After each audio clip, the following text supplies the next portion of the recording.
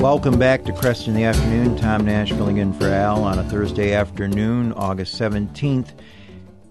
The question becomes oftentimes in our modern times, are Catholic schools or religious schools of other faiths, are they going to be permitted, especially in light of our First Amendment, to be what they are called to be?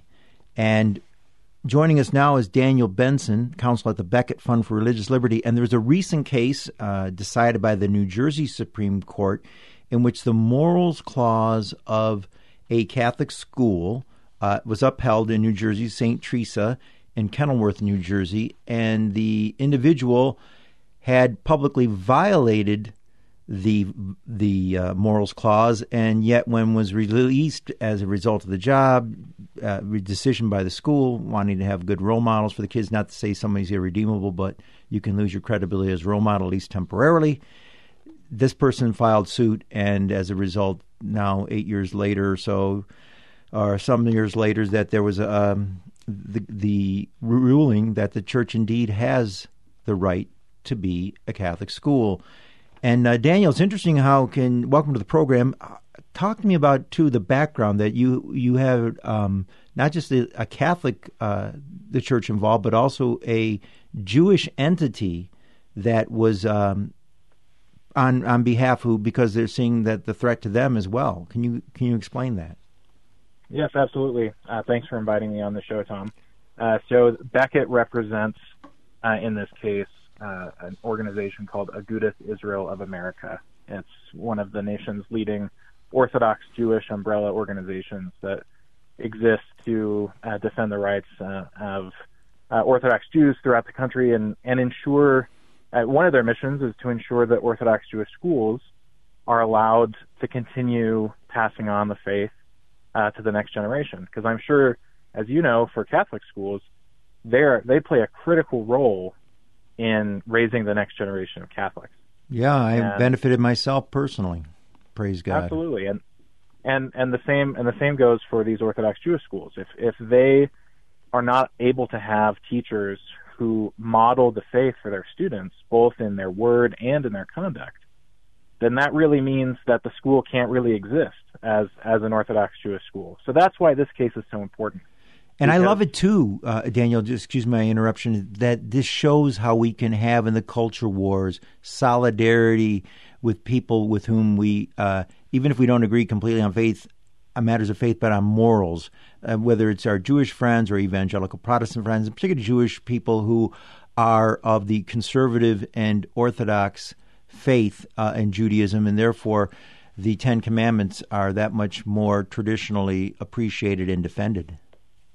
Absolutely, and this case is a huge win for all faiths in the state of New Jersey, and I think will set a great example for courts around the country, even courts that typically you might not expect to be particularly favorable to claims about religion and religious liberty. This was a unanimous court in the state of New Jersey saying, yes, in our state we are going to protect the right of religious organizations of all faiths to be able to be true to their faith and expect that their employees do the same. Isn't it good, too, that it's not just the religious, those who are the ministerial exemption? I remember the Hosanna Tabor case, and I'm sure you can speak on it much better than I can off the top of my head. But the point being that it's a broader application, right? That it's not just those who are teaching religion. It's everyone's called to be a role model, and therefore it shouldn't be a limited interpretation as the ACLU had wanted, yes? Exactly. Because imagine, at your school, it's not just the priest who's saying Mass who needs to be living the faith in word and deed. It's every person who's called to that role of being an example to that rising generation, to transmit the faith to them in what they say and in what they do. Yeah. And imagine, for my clients, for an Orthodox Jewish school, imagine if you had teachers who were not keeping the Sabbath or who were not keeping the kosher laws. How is a teacher going to transmit the faith to the next generation if their students, they're talking about kosher laws, and then at lunchtime the student sees their teacher eating a ham and cheese sandwich? They've lost their ability to be able to transmit the faith effectively to those students and the next generation of the faithful. Actions speak louder than words. There it is again. Yeah. And in addition to that, the ACLU, it's troubling because I remember now being 61 years of age that I remember the ACLU when they were a little more principled on matters of religious freedom. And in the last few decades, they have become increasingly partisan and not standing up for true First Amendment rights. And sadly, and I like a Nat Hentoff, who always defended on the issue of abortion, was a principled civil libertarian, and now we don't see the ACLU. They should be on the side of the Catholic Church saying, hey, we don't agree with the Catholic Church, but hey, this is a Catholic school and this should be going. And they've lost sight of their principled, shall we say, views that they held, some decades ago. Well, it is unfortunate that organizations that you would hope would be standing up for civil liberties are not doing so. But the good news is that courts across the country are doing the right thing, and the U.S. Supreme Court has consistently affirmed that religious schools have the freedom to live, teach, and govern themselves in accordance with the teachings of their faith. And the New Jersey court in this case, they got it right. They knew that the U.S. Supreme Court was looking over their shoulder, and so we're grateful that courts are willing to stand up for this principle and protect the ability of these religious schools to be able to be faithful to their faith tradition. Speaking to Daniel Benson, counsel at the Becket Fund for Religious Liberty, they just had a great victory in the New Jersey Supreme Court in recent days, where St. Teresa's in Kenilworth, New Jersey, was upheld in terms of that people who sign the morals clause, that those are legitimate, and those who violate it, even though they can be forgiven, that they're not suitable, at least in the foreseeable future, for being role models for the kids. And so it's a great victory there. You mentioned the Supreme Court, the U.S. Supreme Court, Daniel. I'm wondering, it's sometimes we've seen in the last decade, the Supreme Court is only as good as what five people say. That there's oftentimes a partisanship there, whether it's on the whole redefinition of marriage, and we saw going back to Roe v. Wade. Roe v. Wade was overturned last year, but yet we've seen states come in and so mitigate the impact of the Dobbs decision. What's your hope long term?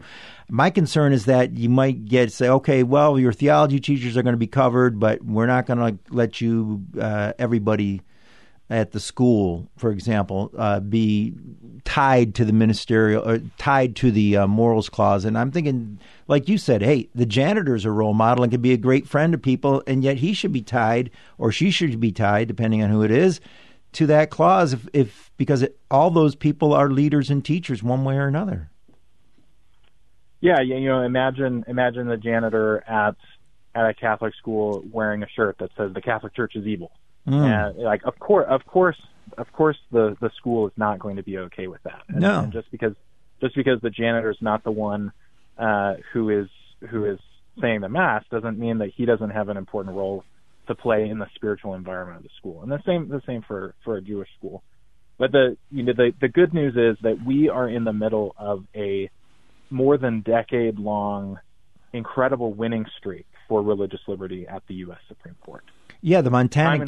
Can you give us a recap on that Montana case, and then there's been the recent Oklahoma case, just to give people a sense of hope and encouragement? Yeah, absolutely. Just in the past, a couple years ago, there was a case involving a Catholic school teacher who was let go and sued the school for discrimination, and the U.S. Supreme Court said the Catholic school has the right to be able to make decisions about who's going to transmit the faith to the next generation. And they were building on another case just a few years before that also involved a teacher at a religious school. So this principle that religious schools are free to have religious standards that allow them to actually be true to their faith, that has been protected time and time again at the U.S. Supreme Court and we're confident that the court will continue to protect that principle. And it's really not a surprise because everyone comes in, it's like, okay, you want to work here, you've got to follow the clause. You may not necessarily be a Catholic, but you've got to be acting consistent with the church's teaching, in particular on morals. So it's not like something came out of something unexpected or, hey, I didn't sign up for this. It's all very transparent at the beginning, so there shouldn't be, and that's why we can say, yeah, it's justly upheld because everybody went in with eyes wide open.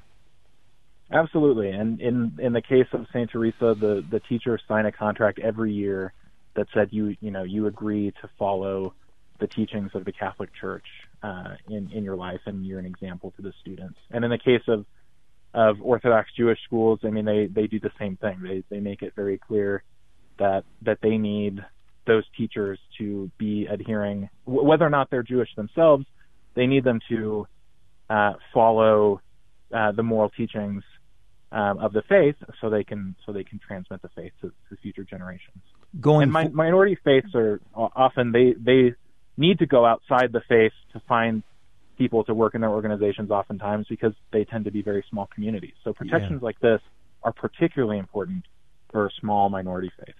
Understand that. And by the way, going forward, any cases you're working on that involve religious freedom, particularly with regard to religious education, or that in general that might be coming up before the Supreme Court in the next year or so? Well, we've got a number of cases that your listeners can read about on our website at beckettlaw.org. Very good.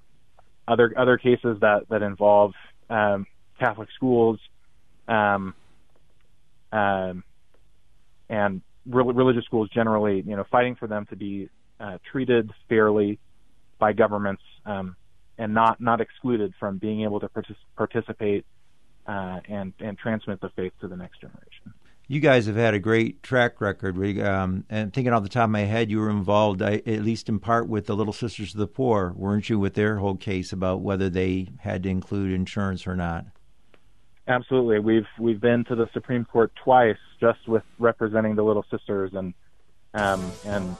thankfully have been able to protect them, and we're grateful for our clients who are willing to stand up for their own rights and for religious liberty for all. And again, your website again, Daniel?